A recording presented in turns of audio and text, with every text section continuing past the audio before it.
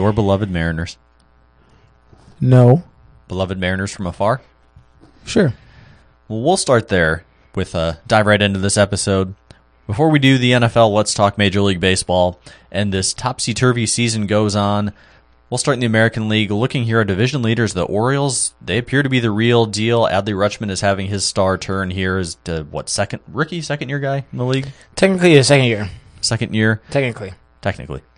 And so the Orioles still leading the AL East with the Rays nipping at their heels. It's a two-horse race for those two. More on the Yankees later.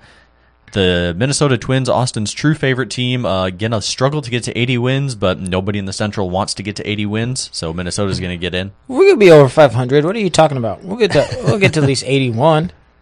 Wouldn't that just be the deal? And then Minnesota will get in and sweep the Rays and make a run to the pennant. Yeah, no, that's 100% what's going to happen, so I don't know why you hating. Name 3 Twins players that the average sports fan would know from this current team. Carlos Correa. There's one. Byron Buxton. If you're checking injury reports. Byron Buxton. And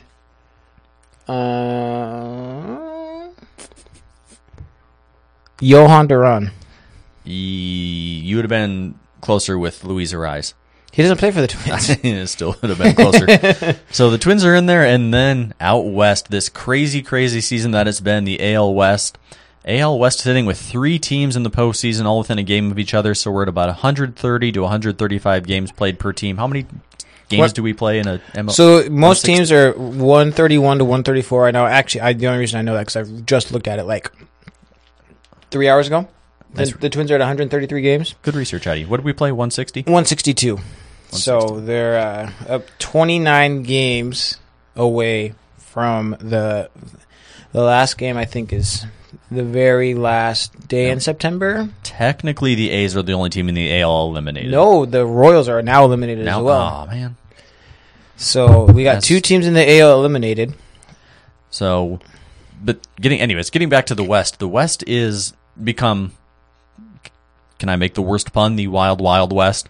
The Mariners, who 2 months ago you declared dead in the water, and here they are coming back. We thought the Rangers and the Astros were going to run away, and then the Mariners have taken off, catching up and surpassing the Rangers and the Astros.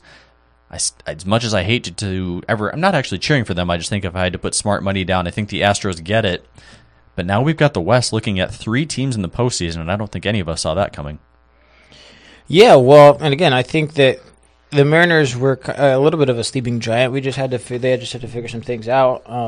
They were able to just get hot at the right time. It does help that they play in a division where I didn't think that the Rangers were for real either. I think we talked about that a little bit, how we didn't really believe in them. Yeah, if they were fool's gold, or kind of what the deal is with that. Well, based off of what they've been able to do in the last month and a half or so, I'd say it's hard to believe in teams that haven't been there, done that before. And not to say the Mariners have, but they at least were in the playoffs last year, and they have a little bit of experience in that route. So the Mariners just kind of had to figure some stuff out. But the Astros obviously are a franchise that has been there before, but they have a lot of guys that don't necessarily have that weren't a part of all those teams, even though I guess they won the World Series recently. But I just think that the Mariners were able to turn it on there. The bats have begun to get hot, but if you look at the numbers, they also have one of the top 2-3 pitching staffs in the league, which is kind of something that we had talked about earlier in the season, where is the bullpen going to be able to figure it out? Can their starting pitchers do what they need to do?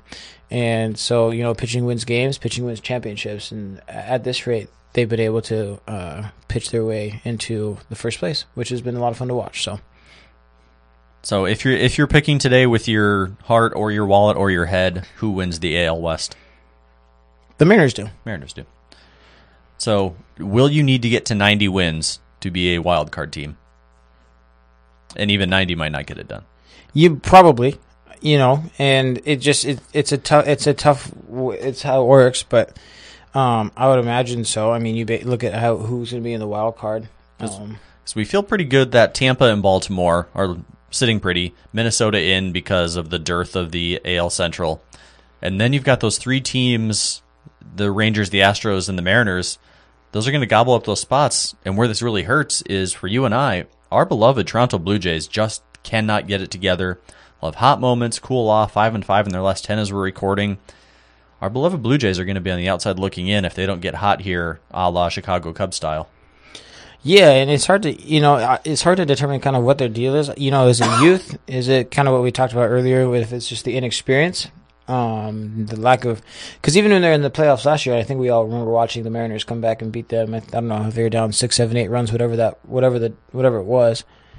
And so it's hard to kind of say what their issue is right now. Obviously, you got to stay healthy. That's number one. But they have 2 young budding stars, but the Angels have had 2 young stars for a long time as well, and they don't make it to the playoffs. So it could be a franchise issue, it could be a team issue, it could be a chemistry issue. There's a handful of different reasons why, but you hope that they can figure it out. But right now, it doesn't look like they're going to make any push towards going to the playoffs in the last month.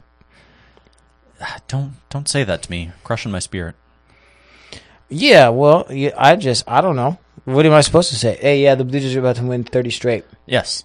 They're going to do that. The one example that I have of like the Rockies in 2007 who won like 20 straight and they made that run to the World Series. Didn't the Cardinals do that a couple years ago too? Was that just like 2 years ago? The Cardinals got crazy hot and won like 20 out of 25 or 25 straight they or won something. Something wild. I think the last month they won like 15 or 20 straight. All of a sudden just went from 10 down to like the number 1 wild card scene. It was weird. Yeah. So looking at some more, and like you mentioned, it is mostly new teams. You take the Astros out of the equation, you have the Twins, the Orioles, the Mariners, the Rangers, all these teams that have not been in quite a while.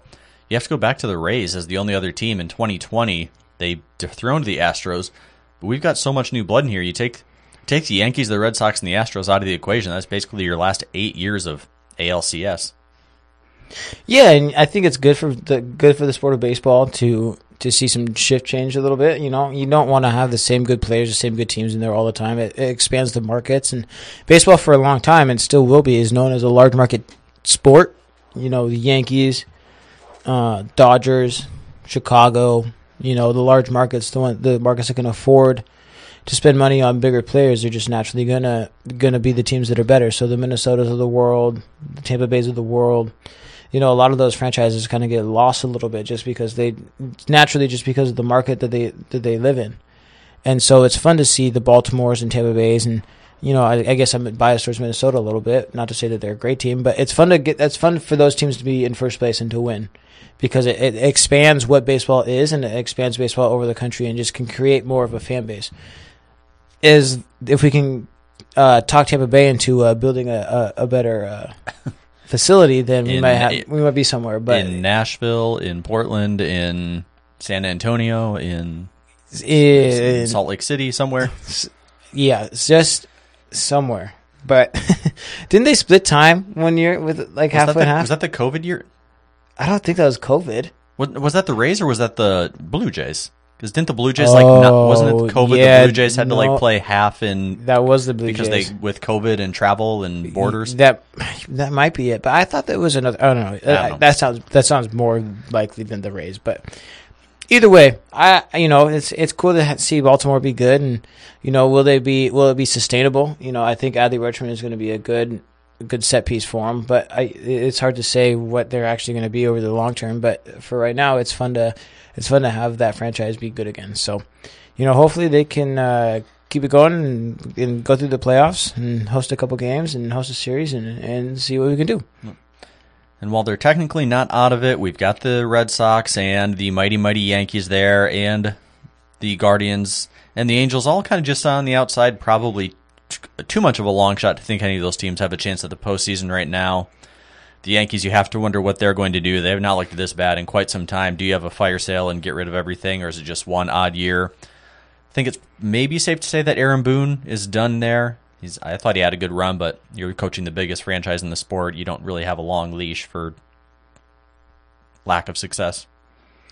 Right, and you have to. The weird thing about being the Yankees manager is, they have different expectations on their franchise over any other franchise because they have 27 rings, and so that looms large over anything that they want to do. So you can't finish in last place in that division and think that you're going to ever have a job.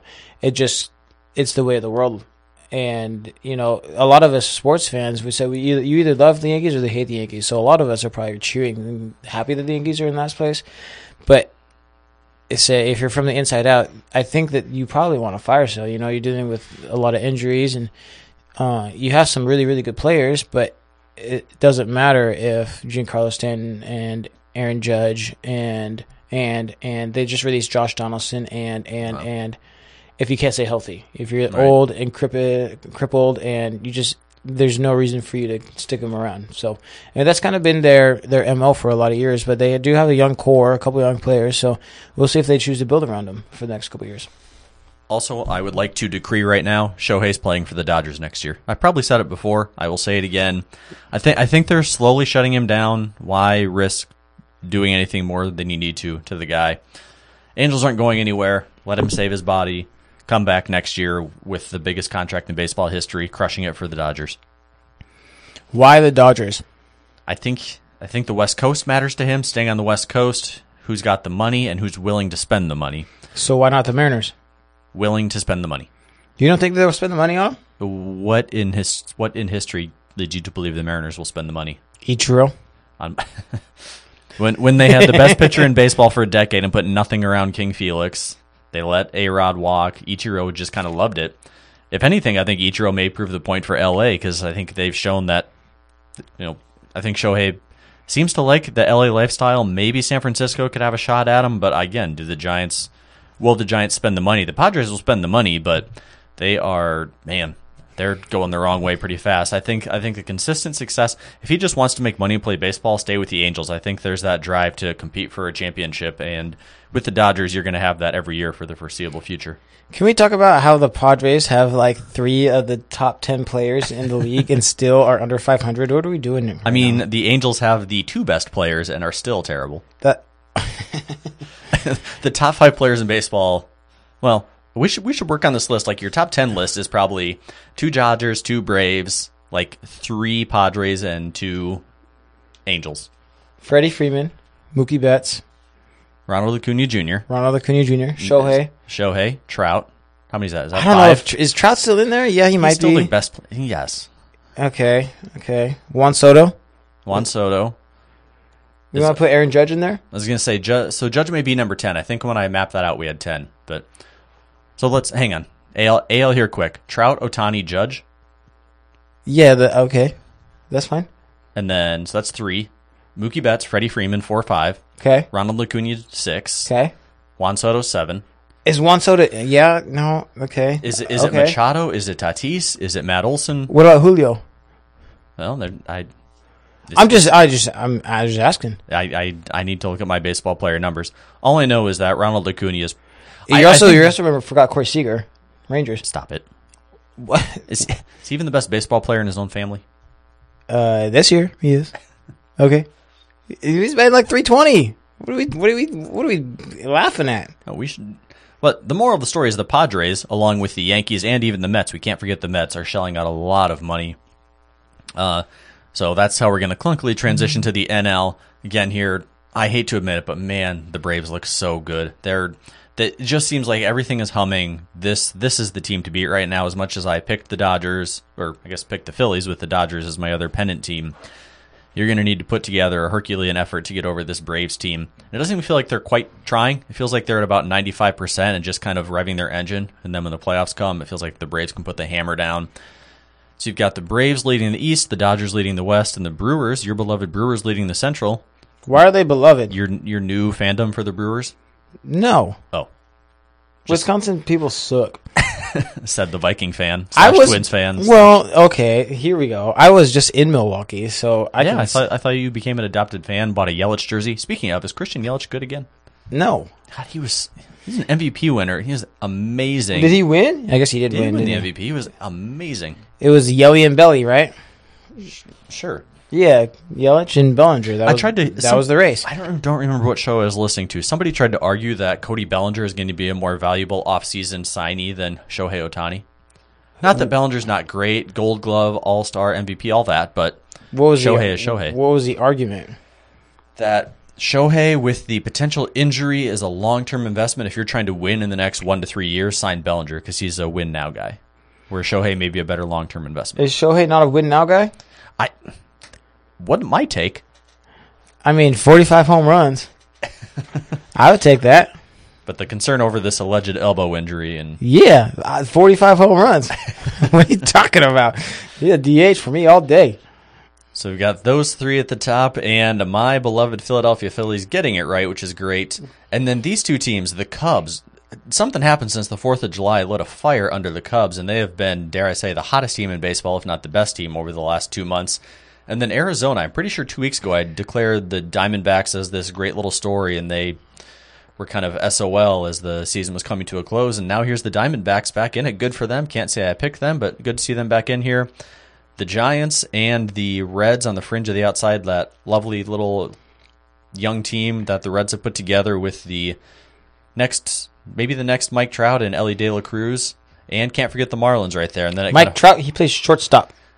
I don't know what position. In terms of the 5-tool, best in the world, a little bit of everything. If you want to coin that, give it to Corbin Carroll because he's an outfielder. But Ellie De La Cruz is just we need 20, 21? Yeah, like he's the next. Is he the next Jose Reyes? Then is that better for you? I don't know. Jose Reyes? That's what you're gonna go with? I don't know. I don't think I can't name positions off the top of my head. Jose Reyes was like 5'8". He's the next.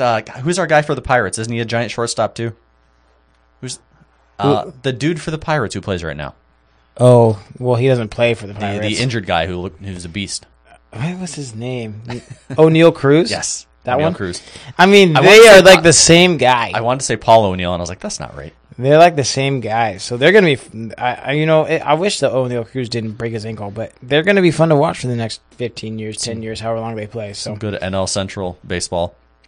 Yeah, this is random that they both showed up at the same time, and they're both 6'8", but, you love to see it. Let's see how it goes. So to wrap up here on the NL side of things, pretty confident that the Braves and Dodgers are in, and then who are your next 4?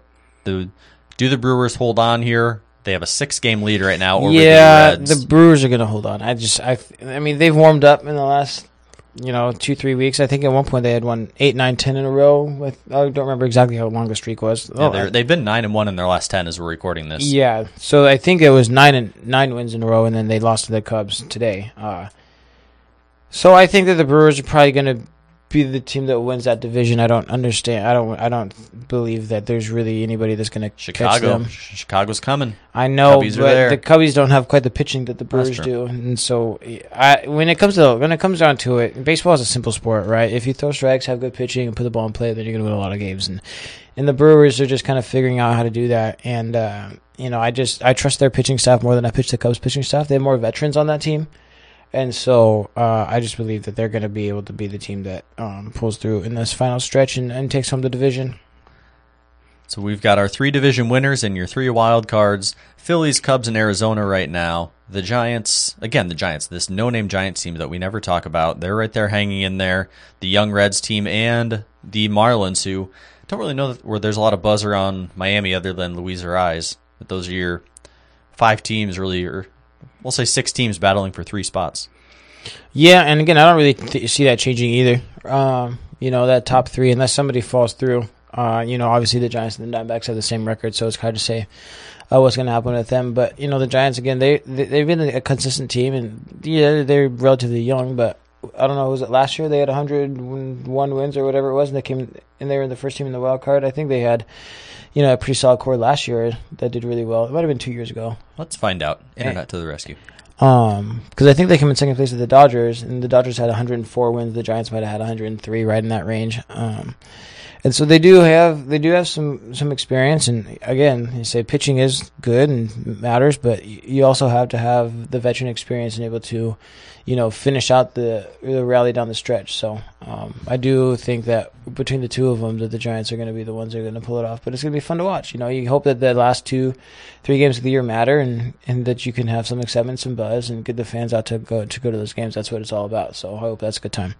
Go Reds. I got the Reds and the Giants sneaking in there to take the spots from the Cubs and the Diamondbacks. But yes, it was 2 years ago. You are correct. 2021, the Giants won 107 and the Dodgers won 106. And they just kind of feasted on Arizona and Colorado. Yeah, and that was back before they changed the schedule, so they had to play each other 19 times, which is awesome, but not the case anymore. So that's also something that's something to be talked about. You see the change in the records a little bit. Obviously, we see what the A's are. But part of the reason why you see the records, especially in the Centrals, is because they reduce the amount of games that you have to play in division from 19 to 11. So you have to play more interleague. You have to just play each team a little bit more. And so it equalizes out the field just a little bit. It's just a matter of time before they change the way the playoff structure works from the division winners until they just choose the top 7 teams, and they just put them in order of best to worst. They don't even include the divisions anymore. So it's just a matter of time before they switch to the NBA model versus what they're doing right now, which is more the NFL model. Anything that just gets the best teams in. We had that conversation last week with Andrew and I talking about let's get rid of divisions and just let the best teams in. But I do have because MLB.com is wonderful, they go all the way back to 1901. Okay. So I can see the teams. I see where you get all your trivia from now. And just scroll MLB.com history. Uh-huh. So I believe it's 1901 because that's the first year we had the World Series. Does that sound about right when we merged the American and the National League, perhaps? Yeah, that sounds right to me. Okay. Who in the Yankees? The Yankees. Well, I just wanted to move through this kind of quick, see how many of these you can rapid fire off here. How many of the teams can you name? There's 1, 2, 3, 4, 5, 6, 7, 8, 9, 10, 11, 12, 13, 14. There's 16 teams, so if we can go quick about this, I don't want to take too much time. But 16 teams win what? The Major League Baseball 1901. Oh, my lordy, I don't know. Yankees? Correct. Red Sox? Hang on, I was wrong. There was no New York Yankees in this era. There was a New York team, but it was not them. Okay. Really? Okay. Because the names are different. So right.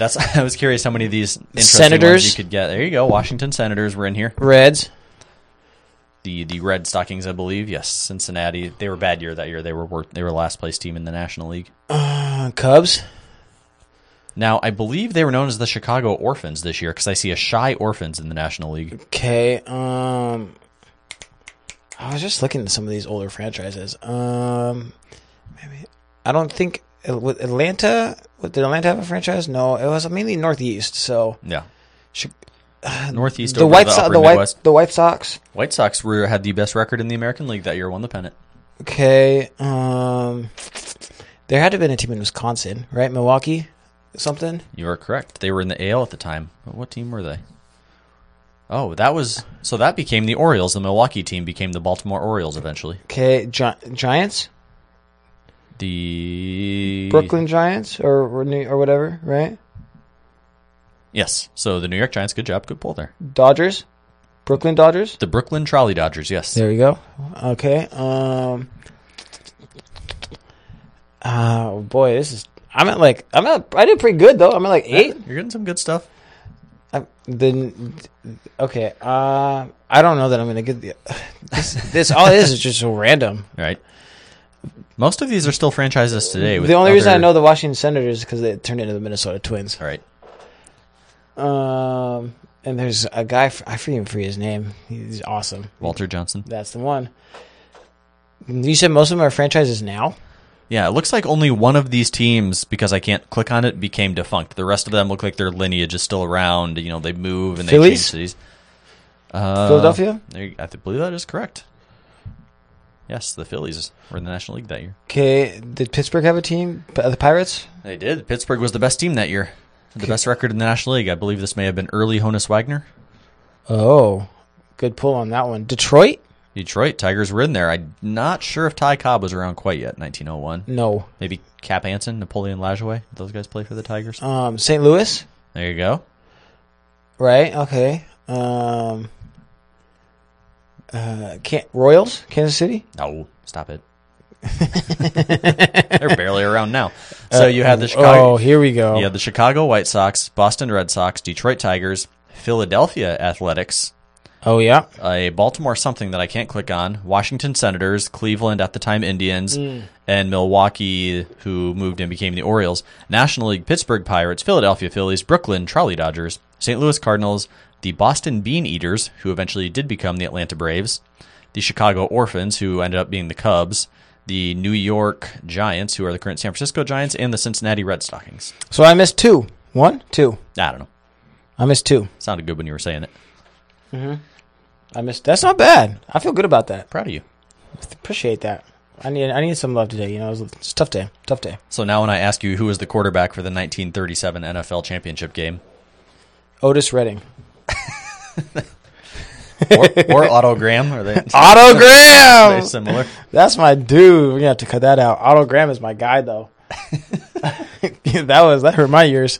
Yeah, I saw a little spiky thing on the recording. He's the GOAT, though, man. He's the greatest of all time. What, you got 5 championships in 9 seasons? Yeah, wasn't it 9 championship games in 10 years? Is it more than that? Oh my like God! Woo! Otto Graham's he's my favorite quarterback of all time. No one will ever change my opinion. Get an encyclopedia, kids, and look up Otto Graham. He's the best quarterback of all time. Do you want to get to what we were actually here to do today, and that's talk about the National Football League? Oh, are we talking about football? Let's talk about some football. If I was faster, I would have the "We're Talking About Baseball" song pulled up, but I had too many things going on in front of me. Let's talk about football. So the way we're going to do this, we're going to go division by division here, pick our favorites, and see how much we align here. I've got my top 7 teams pulled out with one big surprise, and then we'll see where Austin falls. It's a big surprise. Taking this division by division here. It's a big surprise. Start with the AFC West, where the reigning champions reside. The Kansas City Chiefs have just taken over this division. They are the 1, 2, 3, 4, 5, 6, 7-time defending champions of the AFC West. I do not see that changing anytime soon, as long as you have Mahomes there. Just kind of the usual crew. Andy Reid coaching, Travis Kelce, Chris Jones at defensive tackle, one of the best defensive players in the league. They keep adding around it with young guys like Nick Bolton. Not totally sure on the running backs or the receivers, but you have Patrick Mahomes and Travis Kelce, so the rest is kind of icing on the cake. Fantastic offensive line with Creed Humphrey in the middle anchoring that thing. After that, it does become a bit dicey. I think the Raiders are going to be down there. I would love for Jimmy Garoppolo to have a great year, but if he stumbles or gets injured, I think it's going to be a long haul for the Raiders. Josh McDaniel may not make it through the season. In the middle, you've got the Chargers and the Broncos. This may be one of my controversial opinions. I am all in on the Broncos this year. I think Russ bounces back. I think Sean Payton's a great coach. We know they're going to have the defense. They've become one of the most consistent defensive teams in the league. It's going to be Russ and that offense getting right. The receiving core does scare me a little bit. The offensive line needs to come along, but between coaching, defense, and quarterback, I think the Broncos have it. They go 2. Chargers, we know Justin Herbert's going to put up numbers, but I'm worried that he may be drifting towards Kirk Cousins territory he's going to get bonkers numbers, fantasy stats, but will they win games? So I think Kirk Cousins won 13 games last year. You sucker. Win some playoff games. You sucker. He has. He beat the Saints in New Orleans 2 years ago. Do you have that short of a memory? Yes. That was okay. Well, here we go. But I'm saying in terms of contending with the Mahomes for the divisional crown. Whatever. So I'm going Chiefs 1, Broncos 2, Chargers 3, Raiders 4. But I think the Chargers and Broncos are going to be pretty close in the middle. You are crazy. Well, this is your turn to. You are crazy. Yeah. So I think that I think that we can all agree that the Chiefs are going to be the team that wins the division, right? I'm not on board. I'm not on board with the Broncos. I don't know that I am. I'm pretty sure that I'm in the minority in my Bronco affinity. Yeah, and it's hard to say. It's hard to take it from preseason and what's going to happen. And I do agree that Sean Payton is one of the better coaches. But what they've done a lot of talk about. They've just put a target on their back, right? When he mentioned that they were not a well-coached team last year. When Week 5, Jets go to Denver. Yeah. Line it up, Nathaniel Hackett and Rodgers versus... Yeah, we'll see what happens there. But, I don't know. I just can't get on board with... I don't think that Russell... Sean Payton is a brilliant coach, and I think that he's going to get a lot out of Russell Wilson. But he's also coached some quarterbacks that have also fit really well into his system, right? You even think about Jameis Winston, for example. I mean, for what it's worth... But the system that he's always cut is fast reads, get the ball out quick, right? Like, that's the kind of system that he's always, like, everything is on time, is a rhythm, right? That's the system that works for Sean Payton. And Russell Wilson is not that kind of quarterback. And, do we trust that Sean Payton has the brilliant kind of mind to create an offense that works around Russell Wilson? Yeah, he probably could. I do think that that's possible. But do they have the ability to figure out by week 4 or 5 so that they can come climb into the division? I don't know, because the NFL season is long, but it's short. So you only have 17 games. So if you lose 2, 3, 4 games early, it's really hard to climb back out of the hole. So I just don't know that I see that happening, and especially you have to remember, right? They play Patrick Mahomes twice a year, so you say that's almost 2 games that you're almost guaranteed to lose. Not guaranteed, but dang close. So my order for the division is Chiefs 1, Chargers 2, Broncos 3, and Raiders 4. And we can come back to the playoffs, but which of those 2 do you have in the postseason, or 3, or 1? Do I have to say it right now? No, we can come back. I'd say Chargers. I don't think the Broncos are going to make the playoffs. I think that may be one of my more hot takes. Chiefs in for sure, not surprising. And then I think the Broncos are in, and the Chargers are that one of those teams who loses out in Week 18. They're up there till the wire, and then they can't quite make it. Yeah, that's okay. So next, move on. Also, did you stop at the wrong gas station on the way here? This is the fastest I have ever heard you talk. I had a ghost energy when I was before practice. My dad said the same thing. We'll claim that's what did it. You got too much energy right now. You got a lot of caffeine in me. I'm not going to be able to sleep tonight. I also took a 3-hour cat nap, so. I don't think it counts as cat nap. After 3 hours. It's good as we record at 10 o'clock at night. Yeah. All right, well, we are going to go down to the AFC South, and kind of the weird thing in the NFL this year, I think heading into the season, the Souths in the AFC and NFC are the 2 worst divisions, and I think the Easts in both are the best. So interesting symmetry. We'll see if it actually plays out or if we all look silly for doubting these teams. Feels like Jacksonville has really risen to the top of this division, and with Trevor Lawrence looking like the real deal, Doug Peterson is an adult in the room as the head coach. Feels like the Titans are taking a step back with Derrick Henry's health maybe being in question. What have they added around him? What does Tannehill have left in the tank, or is it time to turn this over to Will Levis or Malik Willis? The Colts just can't really seem to get out of their own way. Their best player, Jonathan Taylor, is not happy. Michael Pittman's kind of a one-man show in the receiving corps, and they have the rookie quarterback in Anthony Richardson.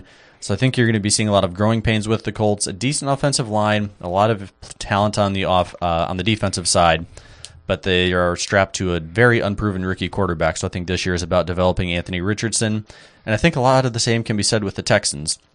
A team with C.J. Stroud, they're going to throw him into the fire early and see what he can learn. So the Colts and Texans I really don't expect a lot from. A lot of good individual pieces, but until they get the quarterbacks developed, they're going to be at the bottom. Tennessee in the middle. Mike Vrabel as the coach, I don't think he's going to allow them to truly be terrible, but I think this is a one-bid playoff division with the Jaguars kind of running away with this.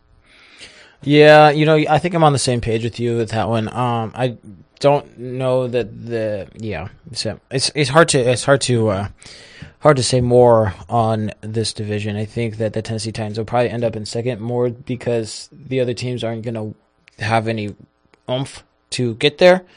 And the Texans and the Colts are going to they're still in halfway rebuild mode. I think DeMeco Ryans is going to do a really good job down in Houston. I think that he's going to end up with more than 2 or 3 wins, but even if you get to 6 or 7, you're still a bottom dweller in this league, more or less. And but that'll be good. You kind of hope that they don't win that many games because they can.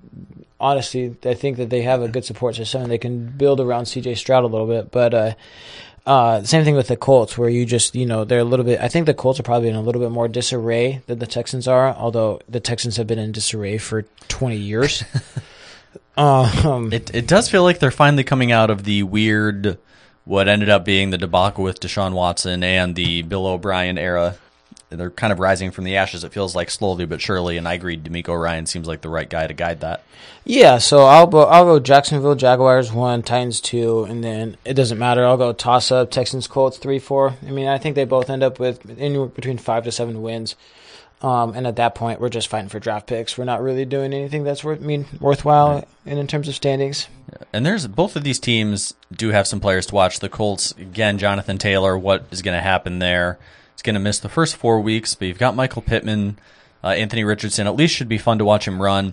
They've got some great defensive guys. DeForest Buckner, Shaq Leonard hopefully gets back to the form he had when he was younger. And then Will Anderson is a guy that I'm really interested in the Houston Texans. Rookie defensive end linebacker.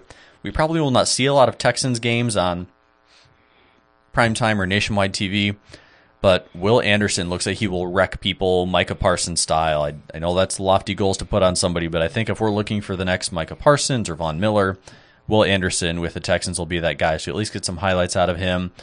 Again, two teams that are rebuilding and back on the upswing versus a Jaguars team that feels like they're already there, and the good old steady Eddie Tennessee Titans. Okay, so if we agree, let's move on. God, it's such a rush. Where do you got to be? I don't know.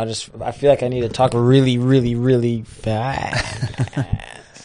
I've been called out for my amount of caffeine that's in my body right now. So, everybody's gonna be falling asleep around me. I'm gonna be watching episodes of How I Met Your Mother until 3 a.m. So, of all the shows, I imagine you binging How I Met Your Mother is not on that Flight list. Attendant was the last one that was recommended to me. I don't know if you've watched that one, but. If it's not on Antenna or Rabbit Ears, I probably don't see it. But you don't do streaming services? Once in a blue moon. Like, I paid for 2 months of HBO Max just so I could watch Game of Thrones again. But after that, I was like, I did watch a couple episodes of what's it called? Hard Knocks. But my subscription's done at the end of August. So yeah, I haven't even watched that at all. But I've heard good things. It does not make a lot of optimism for the Jets, but more on them in a minute. Before we go out east, let's go up to the north. I don't know about the toughest division or the best, but maybe one of the tougher ones to predict. This was a lot easier when the Bengals weren't in contention and we were just discussing between the Ravens and the Steelers who was going to win. But I think if you're looking for a team that's going to have the best regular season record, I think it is the Cincinnati Bengals. Questions around Joe Burrow's health could impact that, but I think they are the team to beat in the division, if not the entire AFC. So, spoiler on some future predictions. I'm all about the Cincinnati team as long as Joe Cool stays healthy. Got all the weapons in the world. They've really shored up that offensive line, added a lot to the defense, and still great guys like Trey Hendrickson there leading the way. So watch for the Bengals. It's after this where it gets dicey. The Browns, I still think, are trying to figure out life in this new era. Myles Garrett might be the best defensive end in the game. The dude is built like a monster. And there are plenty of other good pieces around them. Offensive line is fantastic. Nick Chubb is one of the 3 best running backs in the game. I just think there's a few too many holes in other areas. And then you've got the Ravens and the Steelers. The Steelers missed the postseason last year despite going 9-8. I cannot fathom the Steelers missing the playoffs again, even if it is Kenny Pickett. It's just this franchise, the culture, Mike Tomlin, they just find a way to win and get there. So I think we're going to be looking at 2 teams, much like the Chargers and the Broncos. I think you're going to have the Ravens and the Steelers duking it out for a playoff spot for second place. I think the wild card will go to the Steelers and the Ravens. I think both these teams could be in that 10-7, 9-8 like they were last year. But I think this time it's the Ravens on the outside looking in as the Steelers sneak that maybe 6th or 7th playoff spot. Yeah, fun fact. The Steelers, I think, fun fact. Mike Tomlin has not ever had one losing season. And I think he's been coaching there since 2004? Yeah, 2004, 2005, that sounds right. Maybe, yeah. So his worst season is 8-8. And even last year, that was in jeopardy. I think they won 5 of their last 6, 5 of their last 7. Yeah. So he started his first, thank you, Wikipedia, his first full season was 2007. Again, he's like only the 3rd coach the team has ever had. Which is crazy to think about, by the way. So and again, I don't know if this is without Ben Roethlisberger or without a healthy Ben Roethlisberger, but 4 of his 5, he's been 8-8 a couple times. I'll just cut to the chase. So now 9-8 with the extended schedule, but he's never had a losing season. Yeah, 8-8's the worst record he's ever had, which is astounding for a guy he's 163, 93-2, 636 win percentage, which is amazing for a guy who's been in it for 15 years. Right, and so you just know that the Steelers are going to be around. Are they going to be a playoff team? Are they going to be 12, 13 wins? It's hard to predict that, but we know that the Steelers, you can almost bank on the fact that they're going to get to 9-8. Yeah, and so is 9-8 going to be good enough to go to the playoffs in the AFC? I don't know. There's so many good teams, and it's not even the teams necessarily, but you look at the quarterback play in the AFC, it is just so good all around. The depth is a little wild. So, I agree. I think the Bengals are going to be the team that's going to be comes out on top. But if I had to pick a number 2 team, I do think it is going to be Pittsburgh, just because, again, I think they're probably the most well-rounded team. I think Kenny Pickett in year 2 is going to do a really good job. And the one thing that you got to remember, we can't bank on Lamar Jackson staying healthy for 17 games. As good as I do really like the Ravens. and what they do, and they're also a really, really well coached team. It's hard to you're playing the guessing game as to, is Kenny Pickett going to be a better quarterback than Lamar Jackson? And like, Lamar Jackson is going to be the better quarterback, but if he only plays 12 games, then Kenny Pickett is almost is better just by the fact that he's more available. And so I do believe that he's going to take a step up in this year. So I don't know that the Steelers make it to the playoffs. Like I said, I think the AFC East might have 3 teams sneak in potentially, but I'm going to go with this one. You go Bengals 1, Steelers 2, and I think that Ravens might even still.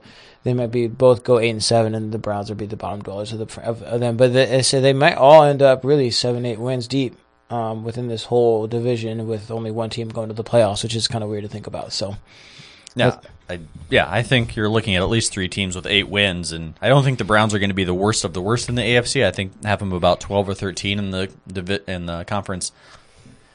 And the weird thing about the Steelers, they don't really have a proven wideout in this current crop. I do think Steelers? Because I like Allen Robinson's older, Deontay Johnson's hit or miss, George Pickens is young. I think George Pickens is ready to break out. Offensive line, typical Steelers, good, not great. I think Najee Harris is going to be bounce back and have a great season this year. Let's not forget Mitch Trubisky's their backup quarterback.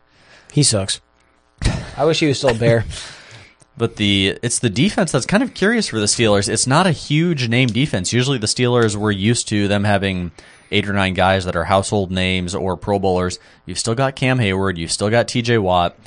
They went out and added Patrick Peterson and Joey Porter Jr., so I'm curious to see how Joey Porter Jr. does. I think he'll be an immediate impact rookie.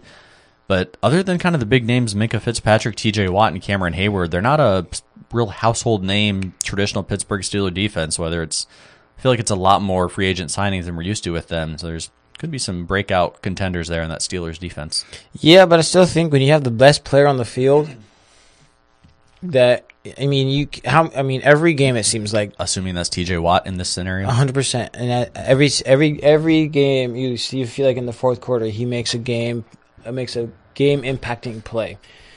And again, like, you got to bank on his health a little bit, right? Because he missed a lot of time last year, but. I just feel like between him and Myles Garrett, who's the better player? I don't know. You feel like TJ Watt's probably the better player, and he makes so many more plays in a higher profile setting that that alone, I think, is worth a couple of wins for the Steelers, and so that might put him over the top. We'll see, but I just think this could be a really fun division to watch. I think the AFC in general, I think there's going to be a lot of teams hovering between like the 7 to 10, 11 win range, which is going to be really close to see, which makes it fun because that means the last 1 or 2 weeks of the season all matter and are going to make a big difference. So that's why I worry about the Raiders and the Texans and the Colts. As good as they may be, or as much as potential as their young guys show, it's a meat grinder to get through the AFC with. When the Bengals and Jags are getting good, if the Jets are good with Aaron Rodgers, you throw that on top of the Broncos and Steelers and Chiefs and Bills, like usual teams that you expect. It's going to be brutal. I mean, 10 teams at least to get into the playoffs in the AFC. And some team we're not expecting, or for me, I have a line on that later.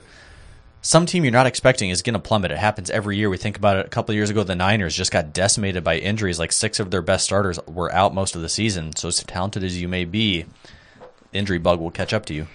Well, I think too. You gotta remember it. I think there's 3 in, 3 out is what they always say. There's always 3 to 4 new playoff teams every year. I don't know what the number is. I thought it was like half. Like so, figure. Yeah. And now that we've expanded, so yeah, it would have been like 4 new teams, but now figure 6 or 7 new teams every year. And so to your point, I can't remember exactly who everybody was in the playoffs last year, but that means that. We're bound to have one team be a surprise, whether it's the Broncos or the Raiders. Maybe it's the Jets. I don't know if the Jets made the playoffs last year. Nope.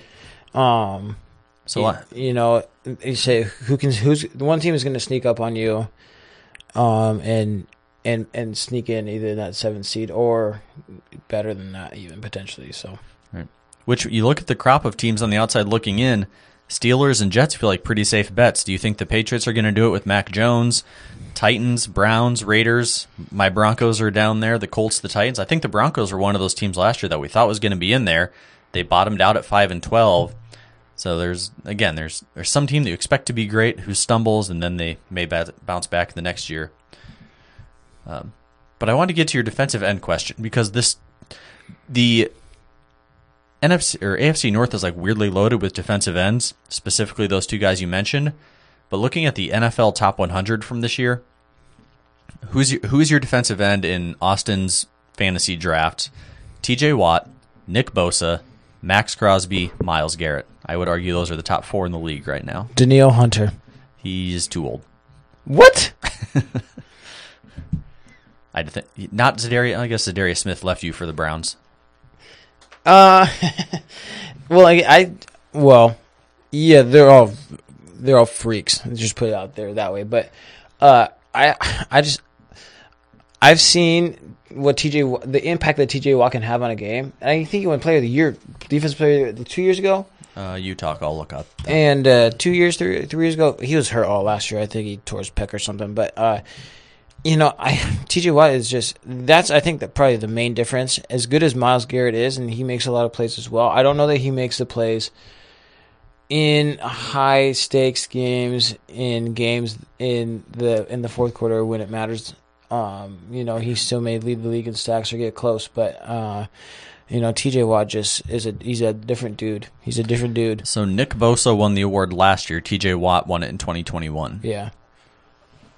So funny how it goes to a defensive end almost every year. And then weirdly, Stephon Gilmore snuck one in there. I forgot about that. Otherwise, it's a lot of Aaron Donald, J.J. Watt outside of those guys. Are you surprised? Right. That is interesting that they value edge rushers more than defensive backs. Or just Aaron Donald's like one of the 5 best defensive players to ever play, so that's kind of a... Besides Alan Page, he's number 2. I'm trying to figure out how many defensive tackles have won it now that you got me thinking about it. Not many. Like you said, Alan Page might be the only other one, really. Okay. Warren Sapp would be a good one. I don't know if he was in there. So Alan Page won it. Yeah. 71 for the Vikings. Joe Green, 2-time champion for the Steelers. Me, Joe Green. A guy that I'm willing to admit I've never heard of before, but played for your Vikings, Keith Millard in 1989. Defensive tackle won Defensive Player of the Year. Cortez Kennedy for the Seahawks won it in 92. Dana Stubblefield won it for the 49ers in 97. Warren Sapp in 99. And then nobody again until Aaron Donald. And Aaron Donald's 3-time. So that's probably more than we thought it was going to be. Yeah, and guys, I kind of was vaguely aware of Cortez Kennedy and Daniel Stubblefield, but I don't think about them like I do Alan Page or Aaron Donald. No way. I mean, Cortez Kennedy, I guess a little bit, but yeah. Aaron Donald's probably what do you think? Top 5 defensive player all time? Top 10? He's got to be up there. He's when it's all said and done, he's going to be in that class with the Dick Butkus and why am I blanking on names of people right now that are in front of me? Reggie White, Lawrence Taylor, Aaron Donald is going to be on that Mount Rushmore of defensive players. I think so. I think that dude is built differently. Right. Anyway, how did we get on that topic? And AFC North. So, yeah. Also known for their defensive in general. I mean, it's probably one of the toughest in terms of hard nose. Yeah. When you play on grass, you got the snow. That's kind of that division, right? So, it's no surprise that they have some of the best defensive lines. Yeah.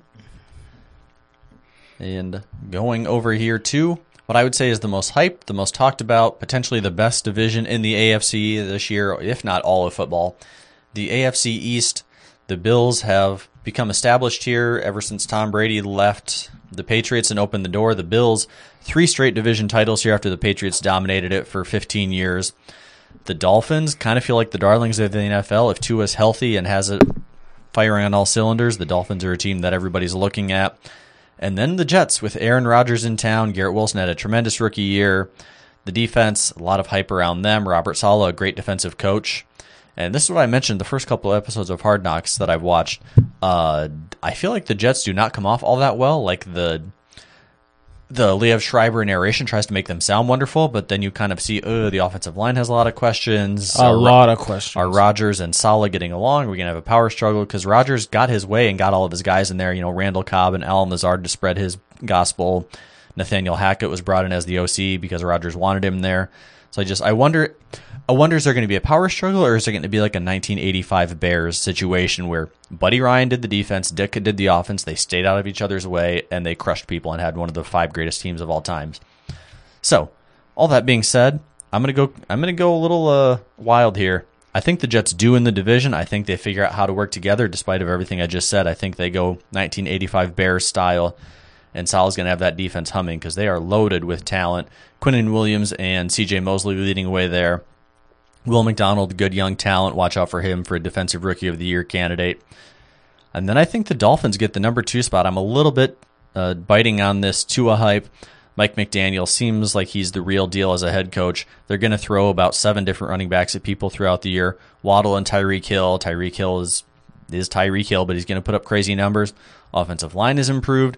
Christian Wilkins and Jalen Phillips are the best defensive line duo that we don't talk about. The secondary is loaded. Javon Holland, Xavier Howard, Jalen Ramsey are fantastic, and you add Cam Smith to that. So watch out for the Dolphins. I think the Patriots, I don't know what to make of the Patriots anymore. Is Belichick lost it, or is just they don't have the quarterback play? So I think the Patriots are down at number 4. But I got the Bills at number 3, and I don't think the Bills are making the postseason. That may be my biggest contradictory statement of the football preview. But I'm going Jets 1, Dolphins 2, Bills 3, Pats 4. Okay, here we go. So, wow, jeez. And say I got something for you too a little bit later, but yeah, the one thing for me that we have to think about is that this will be probably the first time ever that Aaron Rodgers'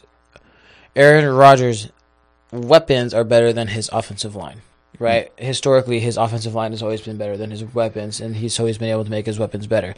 There's not a lot that a quarterback can do to make your offensive line better other than setting the protection. But if your defensive line gets beat every play, Aaron Rodgers isn't as mobile as he was 10 years ago. And I do think that to be true. Does he have the ability to stay healthy through 17 games? I think that's probably accurate. But, with his temperament and who he is as an individual, I see there's going to be probably a little more frustration going on with what's going to happen with the play. Probably him getting hit a little bit more than he's used to.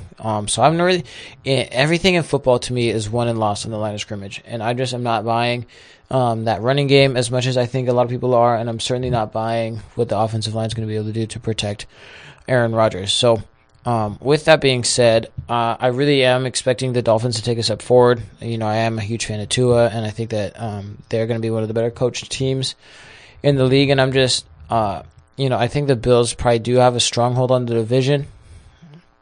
It's hard to say what they really can do and what they're capable of. I think there's going to be a little more chaos going on with the whole Stephon Diggs thing, and their defense is always going to be strong. I think the Jets probably have the strongest defense in the division. So for me, I'm going to go Bills 1, Dolphins 2, Jets 3. I don't think the Jets quite get it figured out before mid-season, and then I'm going to go Patriots 4. I just, the Belichick era, as great as it was, I think he was spoiled. I think he had Tom Brady for so long that we just expect the Patriots to be good without Tom Brady, and Bill Belichick just to have his ability to summon that team. But when you have a defensive coordinator calling plays for a young quarterback, you're hard pressed to have a lot of success that way. And so I don't really believe in what they're going to be doing. I think that, in my opinion, they probably should have got rid of Bill Belichick, but because he has so many rings, he has golden handcuffs a little bit. Yeah, he's gonna coach till he doesn't want to coach. Yeah, even though I think that based off of his philosophy, it's a little archaic, really. He is a good coach, trust, but I just think that. So for me, I think that's what's gonna happen. Like I said, I do think that the Bills have a way to figure it out, and I'm just not. I don't know. I'm not buying the Jets this year. I do think that they end up squeezing into the playoffs, maybe in that 7 seed, because they have Sauce Gardner and they have, a relatively strong defense, maybe top 5 in the league, and that's going to carry them a long ways. But I just don't know that the offensive line I think that's going to be their Achilles heel this year. Yeah, hopefully they get it figured out. There's guys that I like there. Elijah Vera Tucker. I thought Mekhi Becton was going to be a monster. Hopefully those guys can right the ship. And hopefully Breece Hall is healthy. Him with Dalvin Cook is a tremendous 1-2 punch. I think the Jets can hurt you in a lot of ways with that offense. that's where the Bills concern me. Josh Allen's going to be amazing. Hopefully Stephon Diggs is happy. If those two are on the same page, they can put up crazy numbers. I just think they need to upgrade maybe the weapons around them, a little bit more development along the offensive line, some good young guys still growing into their roles there. The defense, another fantastic secondary we don't really talk about enough. Also, quick side note, Damar Hamlin is back playing again, so a good feel-good story for them. Big news. But I love their secondary, Tre'Davious White, Jordan Poyer, Micah Hyde, Damar Hamlin out there. It's the front seven.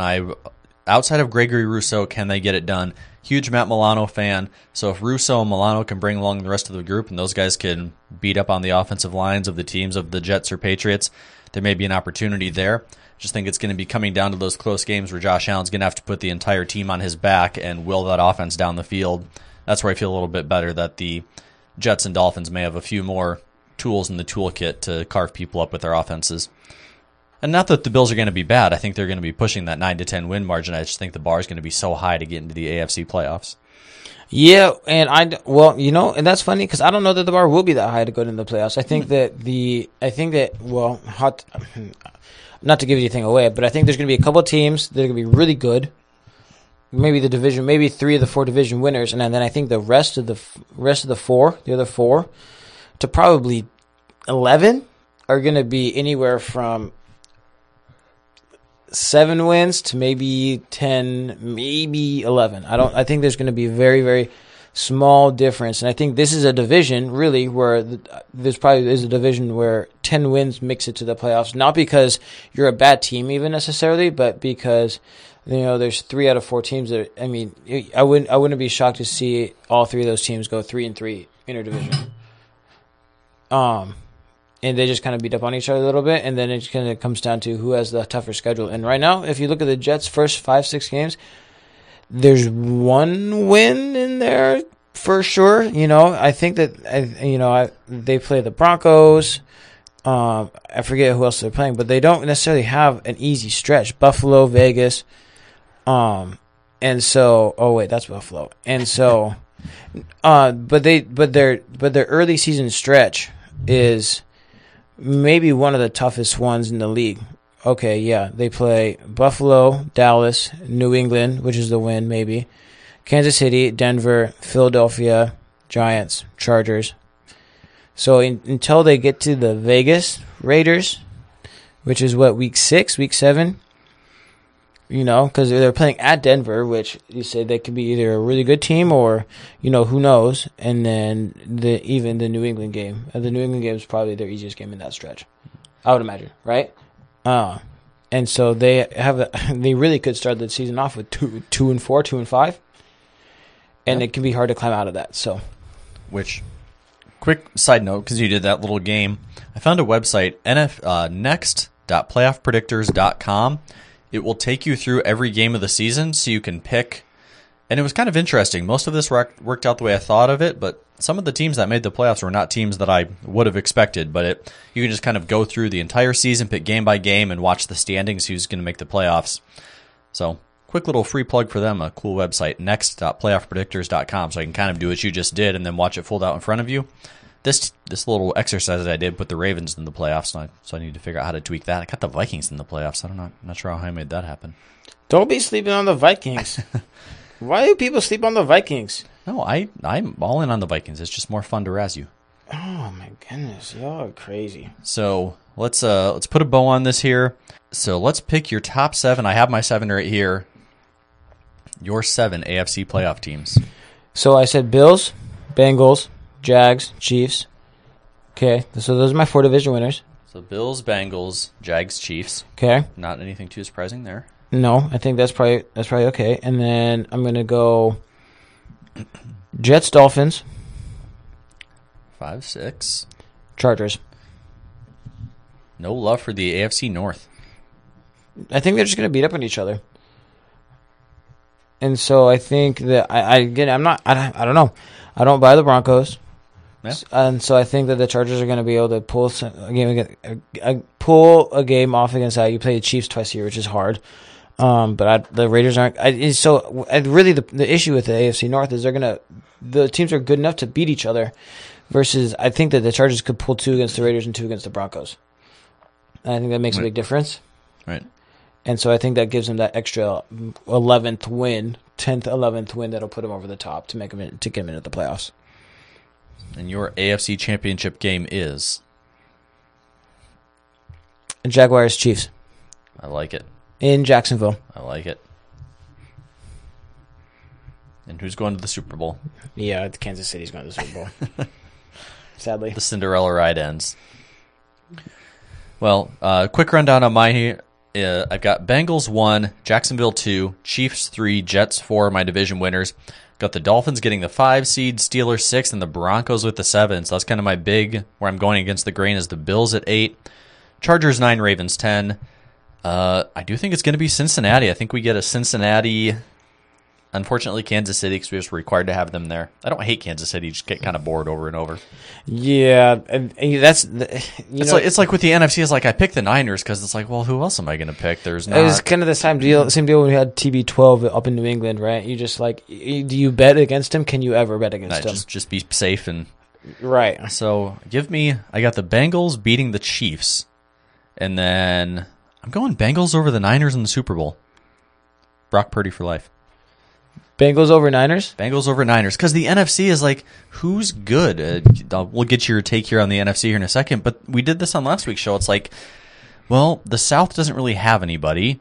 Maybe the Niners or the Seahawks. I don't trust the Eagles. I don't trust the Cowboys. I don't trust the Giants. The Lions are a fun story, but they're the Lions, so your Vikings may be like the next best bet, and as we've seen from history, the Vikings are not known for the playoffs. Shut up. So it's just like, well, I guess the Niners by default. It feels like all the best teams are in the AFC, and they're just going to take each other out in the playoffs. You know what's funny is I'm going to be biased, and I will be, but the Vikings are in like partial rebuild this year, so I don't on the defense particularly. I don't even know what to expect. But again, listen, this is just the Vikings 101, but. The Vikings had the 31st or 32nd worst defense last year.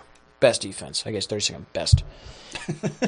Most worst. Yeah. And they still won 13 games, and Kirk Cousins had 8 game-winning drives, and like all the cards were stacked against Kirk Cousins to even make it to the playoffs last year. And the Vikings in first-year coach, and they had a first-year defensive coordinator, and like tick, tick, tick, tick, tick, tick, tick, on down the line. So the roster is a little bit different this year. This have certainly made some changes, but this will be the first year that Kirk Cousins has it's the same play caller 2 years in a row, and they have a new young head coach. And really, the reason why all that regime, I said we've talked about, why the Shanahan tree all enjoys coaching Kirk Cousins is because he knows how to run the offense, and he does a good job of doing it, and he doesn't go off script.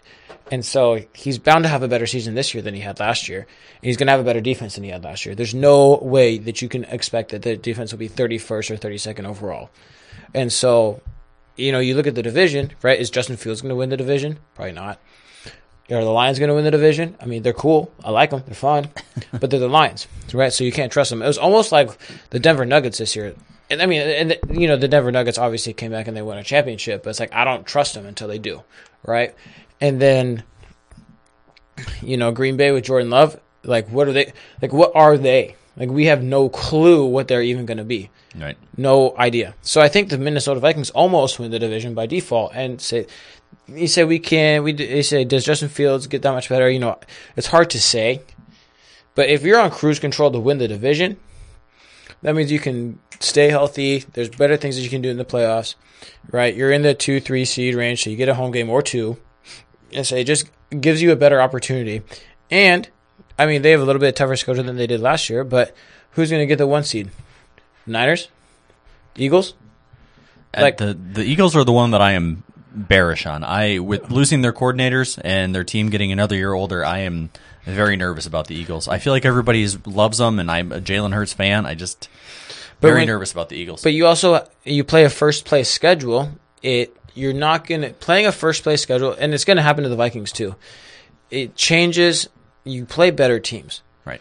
And so you're naturally gonna take a regression only because you have to play. The Vikings have to play the Niners and the Eagles, and I don't even know who won the division in the South. Not that it matters, but Tampa last year won it at 8-9.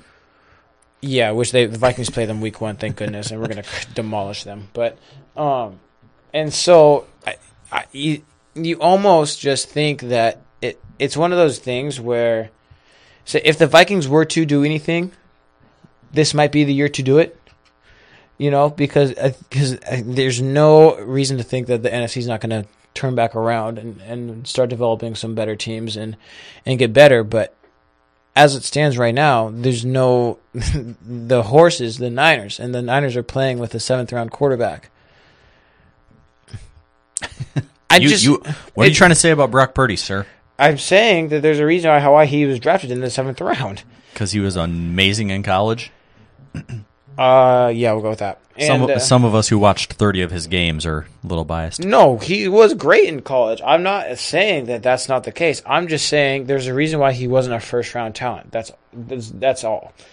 And he's brilliant, and he runs the offense, and he's a good quarterback, and he's feisty and gritty. And better than Trey Lance. Better than Trey Lance. There's a lot of good things to like about him, right? But the Vikings are almost more apt to lose to a team like the Cowboys than they are to lose to the Niners, truthfully. So, because I think they could probably outgun the Niners. So we'll see kind of what happens. But like I said, if there was a year to do it, not to say that they will, because it's still the Vikings, but if there were a year to do it, this might be really the year that it could happen. So that's my take. So who's coming out of the NFC to meet the Chiefs in the Super Bowl? Yeah, the Falcons. I don't believe you. What, Desmond Ridder is not going to be the saving? I don't think you are sincere, sir. Okay. Desmond Ridder is my dude, though. All the credit and power in the world to Mr. Ridder. It's a tall task. So I'm gonna go. It's hard for me to choose, but I'm leaning like 55% Niners, just because, again, like team roster, everything. I think they should have been in the Super Bowl last year. I think they had a better team than the Eagles did, but it's hard to win any game when you're playing with your 4th string, 5th string quarterback. I think the Eagles are going to take a step back. And the other thing that we have to realize that with the Eagles, now everybody knows who is on top and who is king and who they're going after. I mean, you look at the Rams, that happened a couple years ago, right? When you're the king, say you have a much tougher deal than everybody else. And so, that's why it's so impressive to see what Patrick Mahomes has been able to do, because he has been on top, and he's only lost to one quarterback, really, which is nuts. But so I think that the Eagles take a step back. So, I mean, I'm not going to pick because I'm biased, but I'd go probably 55% Niners, just because their roster is significantly better than the Vikings. But then I would lean Vikings, and I think that they'll probably play in the NFC Championship game. And then at that point, I'm not going to root for anybody. So, but I also wouldn't be surprised if it was Niners Seahawks in that game too. Which kind of brings up the point, and we'll just put a bow on this here quick. I do have one quick trivia question. But you look at the division winners since we went to the current 4 divisions, so 8 total, 4 per conference. The NFC has not had a single conference winner win each of the last 3 years. So if that makes sense, like the Packers won 2 and then the Vikings won 1. The NFC East has had a different winner each of the last 4 years. Compare that to the AFC. The Bills have won the last 3. The Chiefs have won the last 7. A little bit more spread out with the North and the South, but even then, the Titans 2, Jags 1, the Bengals 2, the Steelers 1. So it feels like the AFC, once you ascend to the top, there's a little bit more consistency. You don't have the constant flux that you do in the NFC, for whatever reason that is. The NFC seems to cycle through a lot more who's the David and who's the Goliath, who's the top dog and who's the rebuild, a lot more frequently than the AFC does. So it seems like the AFC may be a little bit safer to make your bets. Yeah, and I think it's just more of because the AFC knows who's king and they know what they have to do to go after him, so they build teams to beat him. And that's why you see coordinators change more often. You see coaches change more often. You just see a lot more change, even with the Chargers, right? I mean, they hired and fired a coach in 2 years because they said, well, we can't beat the Chiefs this way, right? Even though they didn't. They beat the Chiefs on the field. They didn't beat them right in the standings. And so, speaking of Kellen Moore, steeper, but I think that's probably more so why I mean, you look at Joey B and what he's able to do. Teams, they're more. It's like the Alabama effect. Where it's like if we're not going to beat them, we got to find another way to beat them. And so, but you come in the NFL and in any football, and you change coaches so often. Mm-hmm. You know, it's kind of hard. So the three teams that are the most consistent are also the teams that have, you know, kept their coaches the longest, and the Bills, the Bengals, and the Chiefs. So a quick trivia game here. Of course. Here we go. It's one question, one answer. Oh, boy. Since we moved to the 4 divisions within each conference in 2002, AFC East, North, South, West, 15 of the 16 current teams have won at least one divisional title. Who's the one team to not win a divisional title, assuming this one website that I'm looking at is correct? Browns? God, look at you, getting it on the first try. The Jets only have one, and that was the first year in 2002. Really? They were wild card when they made those 2 conference games? Well, there was a man known as Tom Brady who was in the way. Oh, shit. And then like that weird year 2008 that Brady got hurt and the Dolphins won. Didn't the Dolphins go from like 1-15 to 13-3 or something crazy? I don't remember. But the Bills hadn't won one until 2020. Okay. The North, they just kind of rotate between the other 3. Like the Bengals pop up every couple of years. The West is, I mean, the Chiefs have it recently, but I guess the Raiders only have one. The Raiders and the Jets won in 2002 and haven't won since. And then the South, weirdly, the Colts have the longest drought in the South after dominating it in Peyton Manning's era. Jags have 2, Titans have 2, and Texans have 4 since the Colts last won the AFC South. The Texans have 4? Yeah. They were good in the early part of the O'Brien-Watson era. Okay. And, I mean, yeah, J.J. Watt there, so the defense was holding their own on the other side. And then that weird Blake Bortles year with the Jags when they should have been in the Super Bowl and blew it against the Patriots. Oh, nice. 2 years of Derrick Henry and now the Trevor Lawrence era, so it's going to look like it did with the Patriots and Tom Brady. Trevor Lawrence for 15 years in Jacksonville. Let's go. Never going to win a Super Bowl, though. The new Jim Kelly, the new Buffalo Bills. Never going to win a Super Bowl. Is Saxonville back? Saxonville. Name a Jacksonville defensive player. Oh, I don't know. Exactly. Frick, I don't know. They all left.